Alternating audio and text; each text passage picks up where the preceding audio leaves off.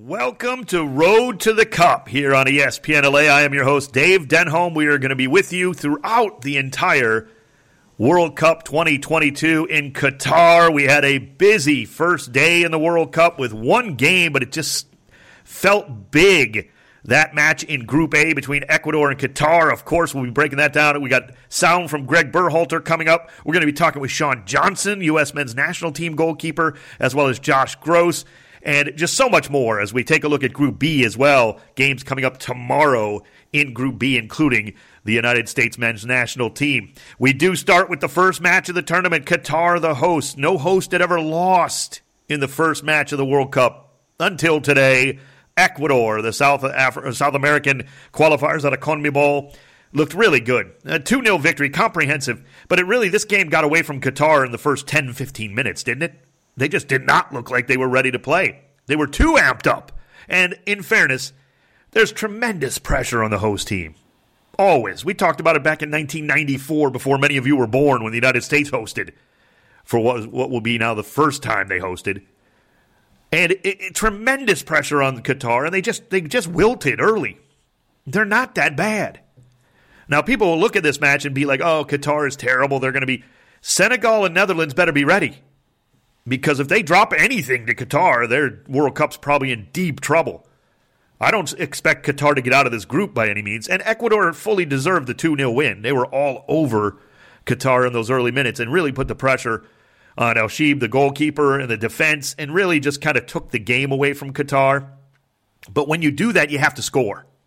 And the first goal they got was called back on some weird VAR. I guess it was offside. If you wind the tape back far enough, there's an offside somewhere there. So VAR took that one off the board, but that didn't throw off Ecuador. Now because that can happen. Ecuador comes out on the front foot playing very well, and if you don't get that first goal, and if you allow Qatar to kind of get into the match and still 0-0, that can be trouble. I'll be honest, I wasn't expecting a massive blowout by any means, but this was kind of a 2-0 blowout. Now, that's not to say Qatar maybe didn't have a chance here and there. Yeah, a couple of half chances. End of the first half, boy, they had a real good chance. Everybody thought it might have been offside, but he wasn't. And Ali just missed a header right in the middle of Ecuador's defense. In the middle of the defense just broke down.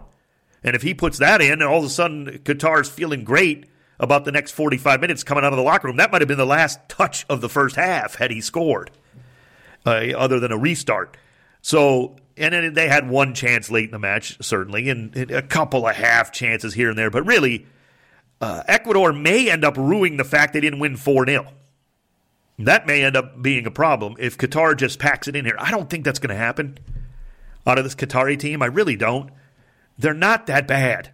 They played badly today, and they deserve to lose. But I do think the moment just got the better of them. They've been building for this for 12 years. This Qatari team has been together for months on end. It's almost like that wasn't a good thing in a weird way. They didn't play with their, we heard it on the Fox broadcast.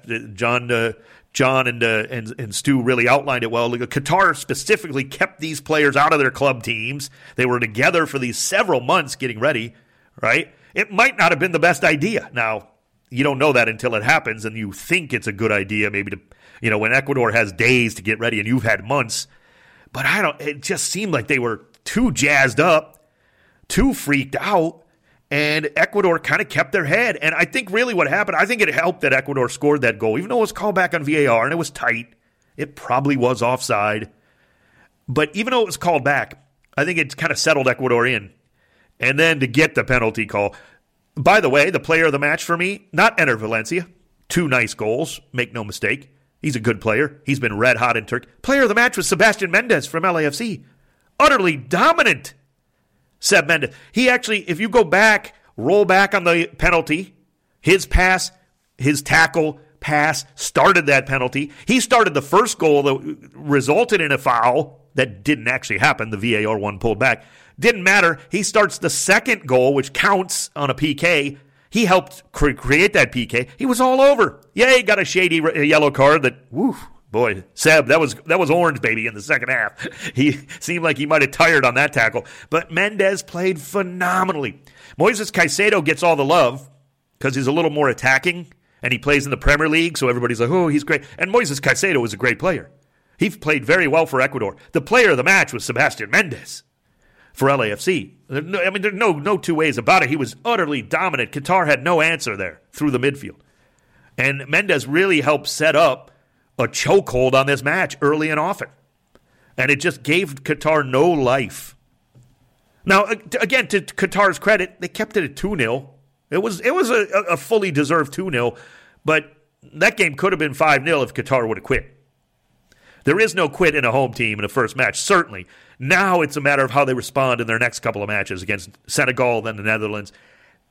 Obviously, that's going to make Qatar's World Cup. If they let this bother them so badly that they just don't come out and perform well, shame on them. That doesn't mean they're going to get out of the group now. The odds are stacked against them. But you just got to come out and perform. And if you got to play a little spoiler and see what happens in the second match, right, maybe you nick a win, right? You never know. Go out and play. But for Ecuador, I think Ecuador, the biggest question I had, and I even tweeted it out before the match, you can hit me up on Twitter, @TalkSoccer, with all your thoughts about this show, Road to the Cup. Anything you want to talk about with me at soccer, @TalkSoccer, if you're not already following me there. The biggest thing I had questions about with Ecuador is actually scoring goals. Now, I know Ener Valencia was red hot in Turkey, and he's a good player. He is a fine player. It's really the surrounding cast getting him the ball enough that I was a little concerned about with Ecuador. They've been kind of dry offensively. Defensively, they're rock solid. And that starts really up front. They play good defense up front, Valencia included. So they defend all over the pitch. I don't have any problems with Ecuador's defense. I was a little concerned about goal scoring. Now, again, a 2-0 win is a very solid win, a nice start. But they got work to do, too. Especially against the Netherlands in the second game, because if you come out and fall on your face in game 2, then game 1 is a distant memory. If you may need a result, let's say, against Senegal. So there's still work to be done for Ecuador. I think it was a great first match for them just to get going and get over the nerves. You know, we talk about the home team so much and how nervous they are and how so tremendous pressure. There's a ton of pressure on the team that plays the home team in the first match. They never win until today. So you're almost behind the 8 ball your whole tournament right from the jump, right? Because everybody talks about how crucial the first game is in the World Cup. You get saddled with having to play in front of the home crowd. That's tough. And Ecuador fully deserved a nice victory that they got, and full credit to them. So moving on, game 2 of Group A, which they were supposed to play on the same day, but Ecuador petitioned to have this day as their own, and rightfully so. They're the host. Always should have been that way. But in any event, Netherlands takes on Senegal in the middle of 2 Group B matches. Now, speaking of Group B, baby, I waited this long. We're almost 8 minutes into the show. The U.S. men's national team got drawn into a pretty good group, Group B. England, Wales, Iran, and the United States. And here's Greg Berhalter talking about they got a young team, make no mistake, and it's going to be difficult to get out of this group. We can say anything we want. I can give them any type of experience that I've had, but I know this group, and they're not really going to know until the whistle blows against Wales, and that's going to be part of it. You know, we're sticking to the values of who we are as a team, what we want to accomplish in this tournament, and then we get ready to go. We know that World Cup games are highly competitive. We know that winning World Cup games are very difficult. And, you know, that's going to set the stage for how we compete in this tournament. That's Greg Berhalter, U.S. men's national team manager. He named officially Tyler Adams as captain today. No surprise there. That was the news out of the U.S. men's camp. Adams deserves that. He's a bulldog with Leeds. He's a bulldog with the U.S. He's the perfect kind of guy you want as the captain. He never quits. He never quits on a play. He never quits on a match. He never quits on anything. And not that I expect anybody to quit, but he's always going, and he's always on. And look, the United States, so young, are they going to make mistakes? Yes, they're the youngest team in the tournament. But they're one of the most talented. They really are. Now, that, again, piecing it together over 3 matches in a tough group, and then over, 7 matches to win the whole thing, that's hard to do for any team. Only one team's going to come out of here winning. But the United States are really loaded talent-wise. Again, I don't know how much is going to fit because a lot of these guys have suffered, struggled with injuries. We know Gio Reyna is super talented. Do we know he's going to play a lot of minutes and not get hurt? Do we know Christian Pulisic is going to have the best week of his life or best 3 weeks of his life? Maybe. I wouldn't bet on it. I mean, he's a great player, though. He's talented. Yunus Musa. I mean, the list goes on. This is the most talented team the U.S. has ever had. We've had good teams before, very underrated teams before. We've had very talented teams before. This, top to bottom, is the best, most talented team. That doesn't mean they're going to play the best, right? And I think that's the big question about Group B. Group B, to me, really hinges on the United States. I know what England is.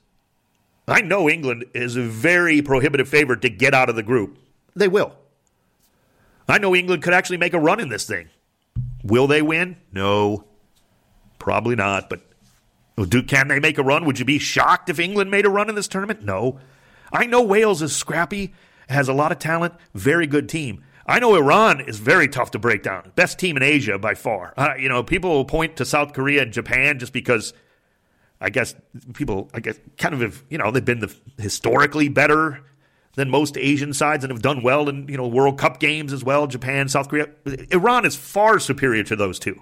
We got the worst of it with the U.S. in terms of getting an Asian team in your group. And that's not to say Japan and South Korea would be easy. They're going to have plenty to say in this World Cup. But Iran is just the best team in Asia, for my money. Defensively, Carlos Queiroz is a good manager. We know all about him. This is a tough draw for the United States. Speaking of tough groups, how about Group C with Mexico, El Tri? They're going to have to try to handle Argentina, Saudi Arabia, Poland. You can be a part of watching those matches. Soccer watch parties brought to you by ESPN LA and our good friends at Estrella Jalisco. Go on out. Mexico versus Poland. 2 locations we're having parties at. First one in Covina at Ola Restobar and at Biggs in Fullerton. And again, all of that, it's Tuesday. That's November 22nd, coming up here in Group C. You can watch El Tri take on Poland. They'll have watch parties for all those matches in the group stage, including against Argentina on November 26th. All brought to you by our good friends at Estrella Jalisco. Again, check them out. Mexico versus Poland, watch parties on the 22nd. Ola Restobar and Biggs in Fullerton. You'll want to be a part of that, no doubt. You're going to want to be a part of this next segment. Sean Johnson, U.S. men's national team goalkeeper, joins us from Qatar. Right here on the Road to the Cup, Dave Denholm and you on ESPN LA. It's Road to the Cup on ESPN LA, 7:10 a.m. Dave Denholm with you, and joining us now, we are really honored to have a special guest. He is a goalkeeper for the U.S. men's national team in Doha, and of course, also for NYCFC, for all of us MLS faithful out there. He is Sean Johnson. Sean, thanks so much for taking the time. Appreciate you joining us. Yeah, I appreciate you having me on. Sean, first and foremost, for a fan, as we get ready for this, what is Qatar like? What has it been like for you guys? Yeah, Qatar's been great. I think the reception's been amazing since we really touched down here last Wednesday. Flew directly over after the roster reveal, was welcomed with open arms, great reception at the hotel as well. So, really, great things to say about our time so far. Been able to kind of cruise here a couple days off and check out some different areas and things like that. But it's been good. It's been good. I think there's a genuine excitement from the guys, it's been a terrific experience so far. Sean, you are a seasoned veteran, of course. Been around in MLS a long time. You got 10 caps. What is your role, do you feel, for this team, not just on the pitch but off the pitch as well? Yeah, I think being with this group for quite a bit now, since the start of the cycle with Greg and integrating with this group, I think we've built a special bond. First and foremost as a team, and individually, it's always been my goal to do whatever I can and necessary to help the group, whether that's on the pitch, off the pitch, and obviously as one of the older guys on the team, assuming a leadership, helping to share some of my experiences of, my 13 years as a professional and I think 11 years now with the national team, 12 years with the national team. Just with the guys, I think has been, a special moment for me. I think as many experiences I've had, been, close to being on the 2014 World Cup roster, obviously missing out on the 2018 World Cup, and then now being here in this present moment, being a part of the World Cup roster and the World Cup team representing the United States, I think is a dream come true. Yeah, I would say so. That is awesome. And speaking of that, it is a dream come true for you, obviously. What was it like to officially get that call from Greg that you were going to be part of this team? Oh man, it was a very, very special moment for me. Super emotional. I think obviously the lead up to that moment, all things considered, we were down in Dallas in a pre-camp and a training camp there beforehand. And, you work your entire life for the moment to be in a position where you're even considered for the World Cup roster. And I'd been there before, right on the fringe, and to get a call, from the head coach, from Greg, and, get that nod, that I was going to Qatar and that I'd be on the World Cup team representing the United States. I think, just a super emotional moment. I was able to share that with my family, and excited to continue sharing that with them, as they just got here to Qatar as well. So excited to have them here and able to experience this journey with me as well. Yeah, that's amazing, no doubt. We're talking with U.S. men's national team goalkeeper Sean Johnson. Of course, he's also with NYCFC, and that's kind of my next question, Sean. No disrespect to your NYCFC teammates, but you're an obvious number one. You play virtually every minute for your club. What is that like then to have to kind of, be in a battle, if you will, with the U.S. men's national team? You're always pushing each other to be more successful. As you said, you're all about the team, but you are in a battle. Obviously, you want to play. What's that like to go from like that decided number one player, like so many guys are, that come into a national team and then they have to really earn it again?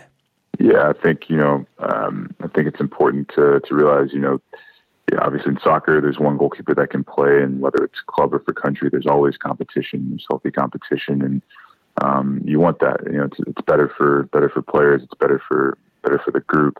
I think it pushes everybody forward. So, establishing yourself as number one for club doesn't necessarily mean there's not competition, and you don't have to continue to fight for that every single day. And I think that mentality, we have, three amazing goalkeepers that work well together. We've spent a lot of time together and push each other, and we've all played games and contributed to the success of this team. So we'll continue to push each other moving forward. And then ultimately we're all, willing and prepared to do anything we can. I think the World Cup, is an experience that you don't take for granted. And ultimately, every opportunity that we go, we believe that, 26 guys are going to be crucial to achieving our goal. So we're definitely excited to look forward to that, and excited to do my part in that process. I'm going to get a little personal now, Sean. How does a guy like you handle maybe some of your best friends in soccer who don't make their national team for this? How do you talk to them after you've made it? Obviously, they're clearly disappointed. How does that go down? Yeah, obviously it's a moment that I think we've all been, waiting a long time for. And I myself been in that position back in 2014, leading up to the World Cup. So I understand, I empathize with those guys, and it's never easy to have discussions or to be a part of a decision like that. But again, I've been there, and I think there's it's a part of the journey. And ultimately, when the roster is selected, I was fortunate to be a part of that roster. It's something I've worked extremely hard for. I think, the group getting together here in Qatar, I think, our focus has been now on making sure that we're continuing to strengthen the group and move forward and prepare for Wales accordingly. So, that's just my mentality and approach to a situation like that. Talking with U.S. men's national team goalkeeper Sean Johnson, who's in Qatar as they get ready for this first match against Wales, and a very difficult Group B that really could be anyone's game. Let's talk a little bit about that, Sean. Certainly the United States missing out on the last World Cup, just a devastating blow. We're glad to be back, but that's not really what the U.S. men's national team is going for. That you guys want to make a deep run. There's potential here. You could win the group, or frankly, all three of these teams could give you nothing but problems. It's such an even group, it seems. Is that how you guys see this going into these matches with England, Iran, and Wales? Yeah, I think it's, being a World Cup, I think, as a group, we have, first and foremost, the objective to make it out of our group. And then the objective to put our best foot forward and continue advancing and to achieve something special as a group. So, I think you just look at it in two different goals, two separate goals, just making sure we take it one step at a time and one game at a time. We all know, the occasion of a World Cup, once you start playing, it's about adapting. It's about all the things that you work so hard as a team to grow as your anchors and your personality traits and characteristics that have gotten you to this point. And you continue to push forward, and you'll leave everything out there to make sure that you achieve those goals at the end of the day. We are talking with Sean Johnson, also of NYCFC. Now, Sean, it's kind of interesting. Right before the MLS Cup that I broadcast, of course, for LAFC, on here on ESPN LA. We talked with goalkeeper John McCarthy, the backup to Maxime Crépeau, just the day before, and he was so focused, he was ready, willing to do whatever it took kind of thing. But, realistically, there wasn't a great chance that he would come in. You also experienced penalties in an MLS Cup final just a year ago. Now, a little different situation with what John faced, but even if you're not, I guess it just goes back to the cliche, even if you're not in the starting 11, you just never know when it comes to, football, what could happen. Yeah, that's football, and I'm super happy for John. Great guy, great moment for him. My heart goes out to Maxime Crépeau as well, and all the best for speedy recovery. But I know John has been waiting a long time for a moment, and happy that it came in a moment like that in the MLS Cup final. I understand the emotions and all the things that he went through, so super happy for him. But yeah, ultimately it's about staying ready. It's about appreciating every single moment. No matter what it is, it's about staying present. And again, only one goalkeeper can play, but ultimately, things happen over the course of 90 minutes. Things happen over the course of a tournament. You just have to be ready. No matter if you're number one, number two, number three. I think it's always important to just stay present and be ready to contribute. Like you saw with John, tremendous job stepping in there. But that's what it takes to win and win championships. Great stuff. One last thing from Sean Johnson, the MLS Cup champion, U.S. men's national team goalkeeper. Sean, who's the class clown of this group? Because you do have so many veterans, guys like yourself, Tim Ream, some guys who've been around, but you also have so much youth. Who's the class clown of the U.S. men's national team? I think I have a guess. Let's say that. We don't really have a class clown. I don't really like that terminology, but we have so many fun guys with different characteristics and just super laid back, just jovial guys who just are genuinely like fun and energetic to be around.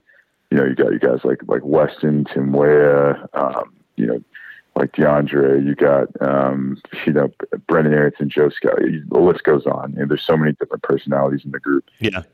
So many guys are fun to be around, and that's what makes it so amazing to be such a diverse group and really come together and make such a special team. So we'll continue to enjoy each other, enjoy the good vibes, but obviously maintain the focus on the game coming up on Monday and make sure that we're ready and willing to go forward and do whatever it takes to get a result. Very professional answer. My answer was Weston McKennie, so I love your answer. And as you said, good luck coming up against Wales, coming up on Monday. Sean Johnson with the U.S. men's national team in Qatar. Nothing but the best, Sean, and thank you so much for joining us. We appreciate it. Yeah, I appreciate you having me. Appreciate it. Sean Johnson, U.S. men's national team keeper, also NYCFC, MLS Cup champion from last season, and he handled penalties for NYCFC, and that, who knows, he may get an opportunity in Qatar with the U.S. men's national team. We appreciate him joining us. Still to come, Josh Gross, SoCal News Group, coming up. Interesting take on this U.S.-Wales game. Of course, it has to do locally with LAFC. All that coming up next. It's the Road to the Cup on ESPN LA. Welcome back, Road to the Cup on ESPN LA. Dave Denholm with you, and joining me now on the show, we are super pumped to have him. He is Josh Gross from the SoCal News Group. He covers LAFC, knows all things about soccer in Southern California and beyond. Josh, good to talk to you here about the World Cup, buddy. Yeah, I'm glad to be here, Dave. Hope you're well. Josh, you got an interesting story that we want everybody to keep an eye out for with the SoCal News Group, and that is, of course, the emphasis of U.S. versus Wales in this first game for the United States coming up on Monday, but it's the LAFC connection, of course, as well as we dive deeper in, and you know this as well as anyone, or better. It's Kellen Acosta, Gareth Bale. You're writing a story about these two and kind of this, with the emphasis on this this rivalry of teammates, if you will, in the first game of the World Cup for both. Yeah, it's amazing how it's played out for both of them. I mean, clearly Gareth Bale is the guy who gets all the shine. And if you follow all the U.S. men's national team media coming into the tournament, I mean, I think Kellen Acosta did a media day on the 15th literally everyone asked him about Gareth Bale, and he's just like, yeah, that's the question of the day, isn't it? Gareth Bale. But those two guys have had a lot of fun. When Bale made his introduction to LAFC in July, there was banter back and forth, USA, Wales. It died down during the season. They would focus on the club, but as the tournament got closer, it picked up a little bit, and Kellen dropped some dimes in terms of, the banter, what it was like. He basically promised Gareth that if they were in the field together, that Gareth should be expected to be kicked by him. He even said in training as the World Cup got closer that basically if it came down to it, like Kellen was going to rough him up. So there's some friendliness in there, obviously, but some seriousness too. These are serious competitors who are eyeing first in their career opportunity. Josh, of course, Mario and I close with the team. We see a certain angle of it. You're close in terms of your coverage of LAFC. You're all over it for the SoCal News Group, but you still have that objectivity, maybe that even we lack at times in a certain way because of the relationships we have. How do you see this having these two, not just these two, but with Gareth especially coming in, really focused on Wales and made no bones about that as he came into LAFC? How is it translated with his teammates? I don't think that's been an overriding factor. Everything you've heard about Gareth Bale, from the front office to the coaching staff to his teammates, is that even though he may not have contributed as much as people would have liked on the field, outside of obviously that game-tying goal in the MLS Cup, which was absolutely wild, he was a professional, and he came in every day and did his work and showed what that meant and what it meant to be an elite competitor in the world stage. And I think, and this was my observation from the outside, it felt like Gareth's priority was making sure that he was healthy for Wales. And maybe that's unfair to him.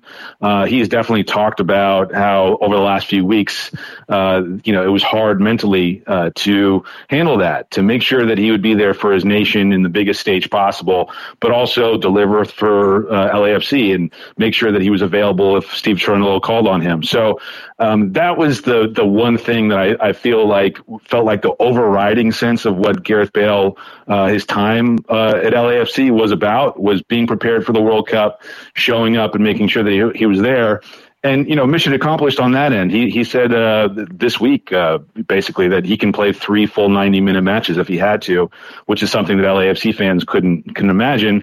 But, the bottom line is he's a big-time player, and everybody acknowledges he's a big-time player, one of the most decorated players in world football. And so I think when it's that stage, they expect him to shine and step up. He certainly did it for LAFC, and I think, as Steve Cherundolo has noted many, many times, he hopes that does not happen against the U.S. on Monday.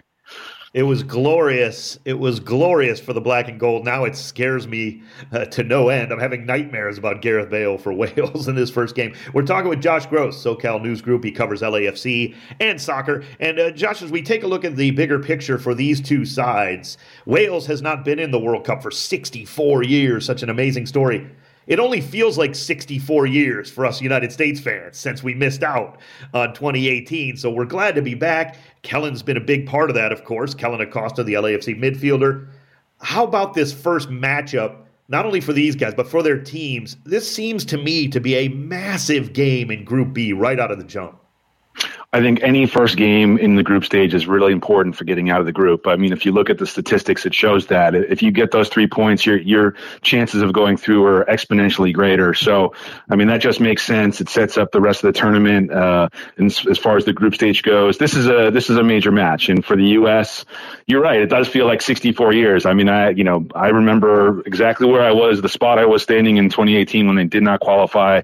It was hard to imagine because for people of soccer fans in the U.S. over the last 25, 30 years, they've kind of gotten used to it. And, of course, we're in the World Cup. And then not to be in there was a reminder of how difficult that road is, especially through CONCACAF. You mentioned Kellen Acosta. He was a major part of the U.S. men's national team qualifying run.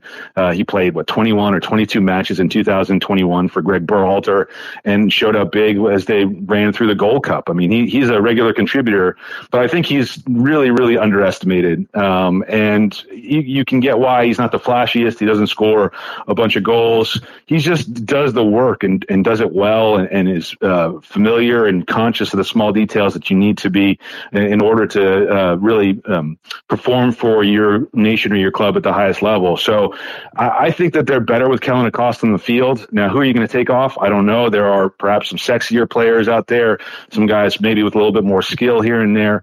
But just in terms of like a cohesive presence, I always think that they're better when he's on. It's hard if you have him and Tyler Adams because they're similar players. But I think Kellen can certainly contribute in this tournament, and he should be expected to. And, for Wales, you're looking at a squad that is battle-tested.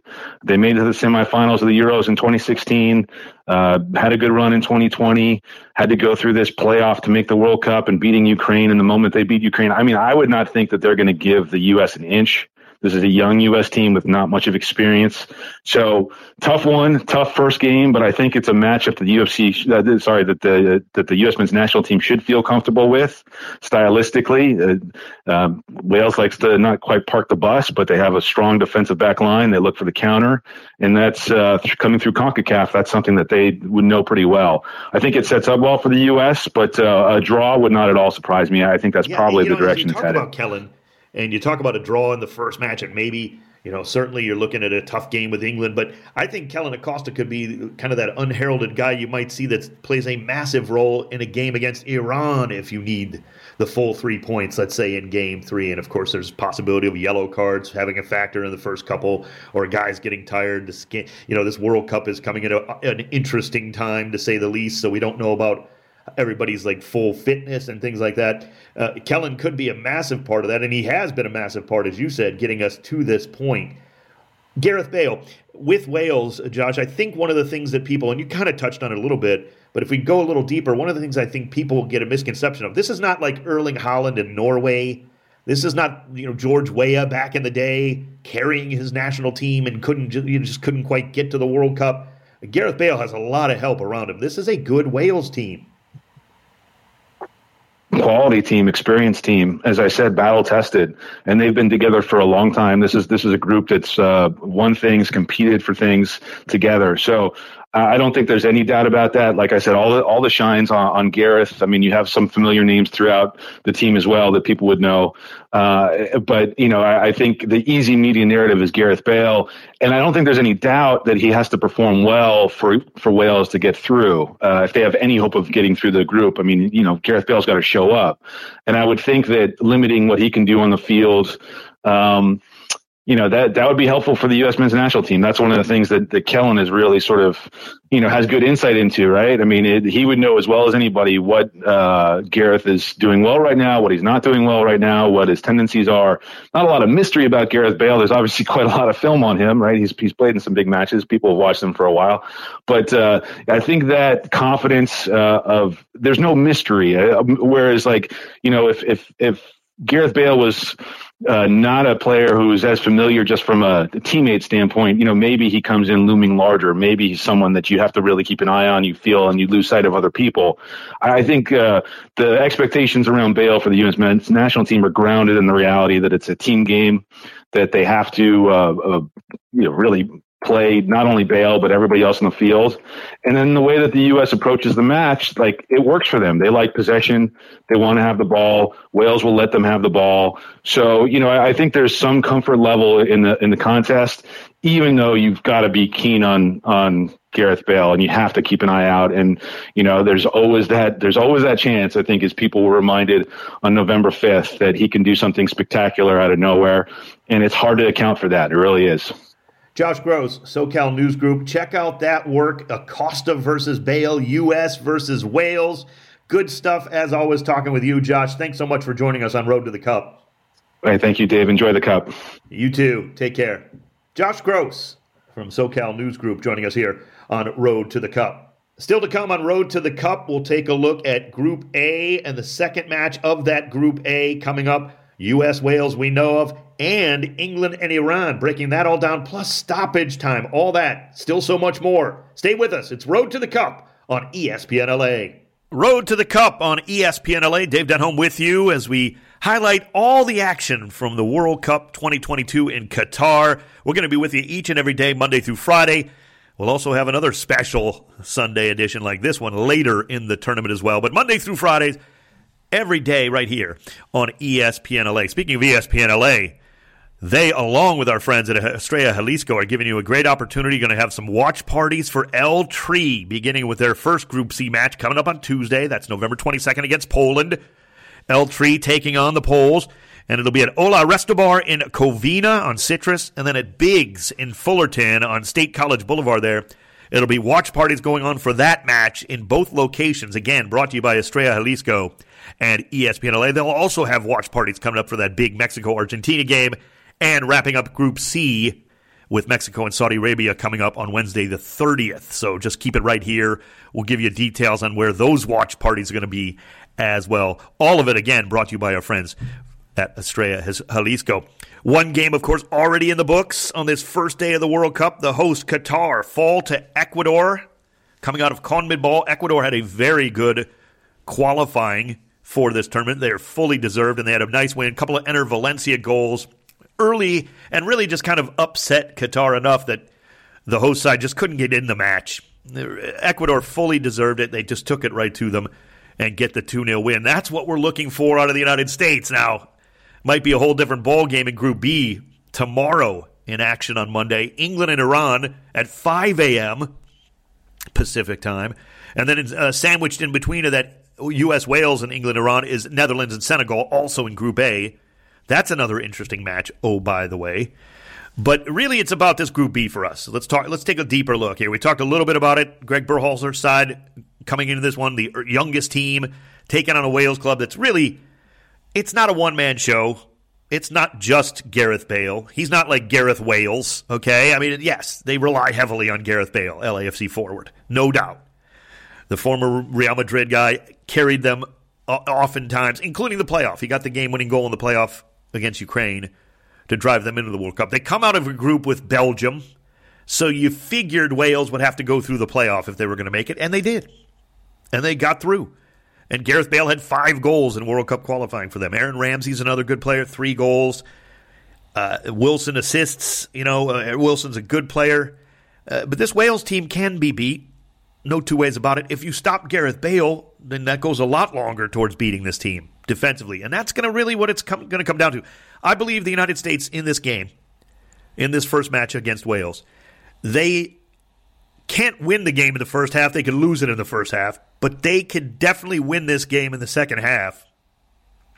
Depth, just the youth of this team, they can win this match in the second half if they play well throughout. And I think that's what's going to happen in this game. I do believe it's a crucial match in Group B. Not to say England-Iran isn't, but even if England, even if the English came out and struggled a little bit against Iran, I'd still think they could get through. Now, if they come out and lose 2-3-0 to Iran, well, there might be bigger problems for Gareth Southgate. That's not going to happen. But even if England kind of came out and struggled against Iran, even getting just a draw, I think the English can turn this around. They're the favorites in Group B. But you've heard me talk about it in former World Cup shows that we've had here on ESPN LA. Every time, guys, just take a look. Men and women who are prognosticating, or even just regular fans, they take a look. Oh, the European sides. Oh, well, of course they're going to go through. That's just, look, is it likely that a European team goes very far in this and maybe even wins this tournament? Yes. The very best of the European sides are always going to have a great chance. But so many European teams flounder and fail too. Their qualifying is not as difficult as everybody makes it out to be. Right? Go check England's qualifying group, please. It was a cakewalk for England. Now, they, again, a great team. They really have a chance to win this whole tournament, no doubt. But they could also fall flat on their face in this tournament. Would it really shock anybody in Group B if any of these 2 teams made it out, any of the 4 teams, any 2 of the 4 made it out? Not really. Yes, Iran is maybe the underdog of the group, but Carlos Queiroz has his side playing very well defensively. And I think as long as they don't pull a Qatar in this first match against England, they'll be right there. And by that I mean don't like overestimate this first match, like the first 10, 15 minutes. Just take your time if you're Iran. Settle in. Don't panic like Qatar did. Felt like Qatar was trying to win the World Cup in the first 5-10 minutes against Ecuador, and it totally backfired. You cannot do that. You can blow your tournament pretty quickly, and maybe Qatar did that. But don't go panicking. Don't go running around like chickens with your heads cut off here against England, because they'll take advantage of that. Iran just needs to settle in. That's going to be a difficult match. But USA-Wales, most people think this is the game for either of these teams to get out of the group. In other words, the 3 points for either of these sides in this match goes a very long way towards vaulting you into the round of 16 knockout stage. And I don't disagree with that. That's what it's going to come down to. But the United States can't panic either. We have a young team, no doubt. But these guys all realistically are playing at a high level. All of them. Walker Zimmerman's been one of the best defenders in MLS for a while. He's going to anchor the back line. I don't care what goalkeeper we have. We talked with Sean Johnson earlier this show. I don't care who starts in goal. We're fine in goal. I have no fear of that. I love our midfield. It's tough. It's resilient. They get up and down the pitch. There's speed. There's quickness. Up front, yeah, we need a number 9 to do well. I think it's going to be Jesus Ferreira. Should we have brought Ricardo Pepe? If I was Greg Berhalter, I would have brought him over Haji Wright, but you're haggling over the 25th or 26th spot. Okay. And Wright's having a fine season in Turkey, so I got no beef really with that. Yeah, but again, that's not a guy you're expecting to start or really count on. It's going to have to be Jesus Ferreira and the guys around him creating goals for themselves, including Weston McKennie and Christian Pulisic. I think they're going to have big tournaments, no question. Where will the goals come from for the U.S.? That is a big key. Hit me up on Twitter at TalkSoccer if you have your thoughts on this. And predictions. I want to know for this USA-Wales match and even England-Iran. What happens in Group B? Because everybody's kind of like England and then the winner of USA-Wales. Yeah, that could be a recipe for what we're going to see. I wouldn't disagree. So it's going to be a big one. We'll talk more about that, of course, on the show tomorrow, breaking everything down. But we've still got minutes left. Fourth official is letting us know we've got a few minutes left here. It is time for stoppage time. Our great producer, Mario Rees. Hey, buddy, how are you, man? Couple of minutes here added on, Dave. About 3 or 4 minutes here, Dave. Let's get to it. I saw this on ESPN FC. Argentina and Uruguay's national teams have each taken 2,000 pounds of meat with them to the World Cup, so the players and staff can feel, comfortable, have a taste of home there during the tournament in Qatar. Now, Dave, if you had to build your own menu there in Qatar, what is like 1 or 2 foods that you would bring with you to Qatar? Yeah, first of all, if I was on the staff of one of those, 2,000 pounds would not be enough for a whole tournament. So we got that going for us. But second of all, yeah, Mario, this is a great question. You know me. I love my food. So first of all, it would be pupusas. They're the best food in the history of the world. So not a bad choice at all, Dave. We got going there. Pupusas, I would probably bring, truly El Salvadoran chefs and everything and just make it, for a month. I could eat those for a month. I could eat those for years at a time. That's fine. Yes. But I also, honestly, I love Mexican food. It goes a long way because there's so much that you can choose from. That would be fine by me. But I don't mind, Argentina and Uruguay, they got some of the best beef in the world. I can't fault them for bringing steaks and beef and all, no two ways about that. It's top quality. There's so many good choices, so many great food countries in this world. You were talking about Mexican food, Dave. I would take some ceviche with me, some fresh ceviche. Fine by me. Man. The only problem is, man, you got to make sure it's fresh every day, right? So you got 30 plus days. That fish better be fresh. Fish better be primo. Otherwise, you could, you don't want any little food. I'm not saying that would happen. But you got to mix it up a little bit, too. And I love that Mexican food goes a long way. There's so many choices. But I definitely have pupusas and Mexican food, I think, for my whole tournament life there. And they're not allowed to drink beer. Obviously, that's the big news coming out of Qatar. But I would drink some. I would take my mate. You know me, I like my yerba mate. So I'm drinking that. And I would have no problem with the no alcohol. Yeah, I'm just an iced tea guy, just a little lemon in it. That's fine. I think we go a long way with all of that. That's great stuff, Mario. That's stoppage time with the great producer of this show, Mario Rees. And, it goes fast, just like most stoppage time, especially when you're trailing in a game. Let's hope the United States is not doing that against Wales. I'm going to lay out a couple quick predictions here. USA-Wales 2-1 United States. And I don't think it's really going to be particularly close. I think the U.S., as long as they don't panic early, will control that match. England, Iran, I'm going to say 1-1 here if Iran doesn't throw this match away in the first half. I really believe they can get something out of this, but England's just warming up. Still the team to beat in the group. Netherlands, Senegal, nice match there. I think Netherlands are one of the top teams in this tournament. Didn't talk much about them. Senegal's feisty to play, and they're really decent, but losing Sadio Mane hurts them in terms of offense. They're still a decent team without him, but I think Netherlands will have their way in that one 2-0. That's going to do it for Road to the Cup. Join us each and every day of the World Cup, Monday through Friday, right here on the home of world football in Southern California, ESPN LA.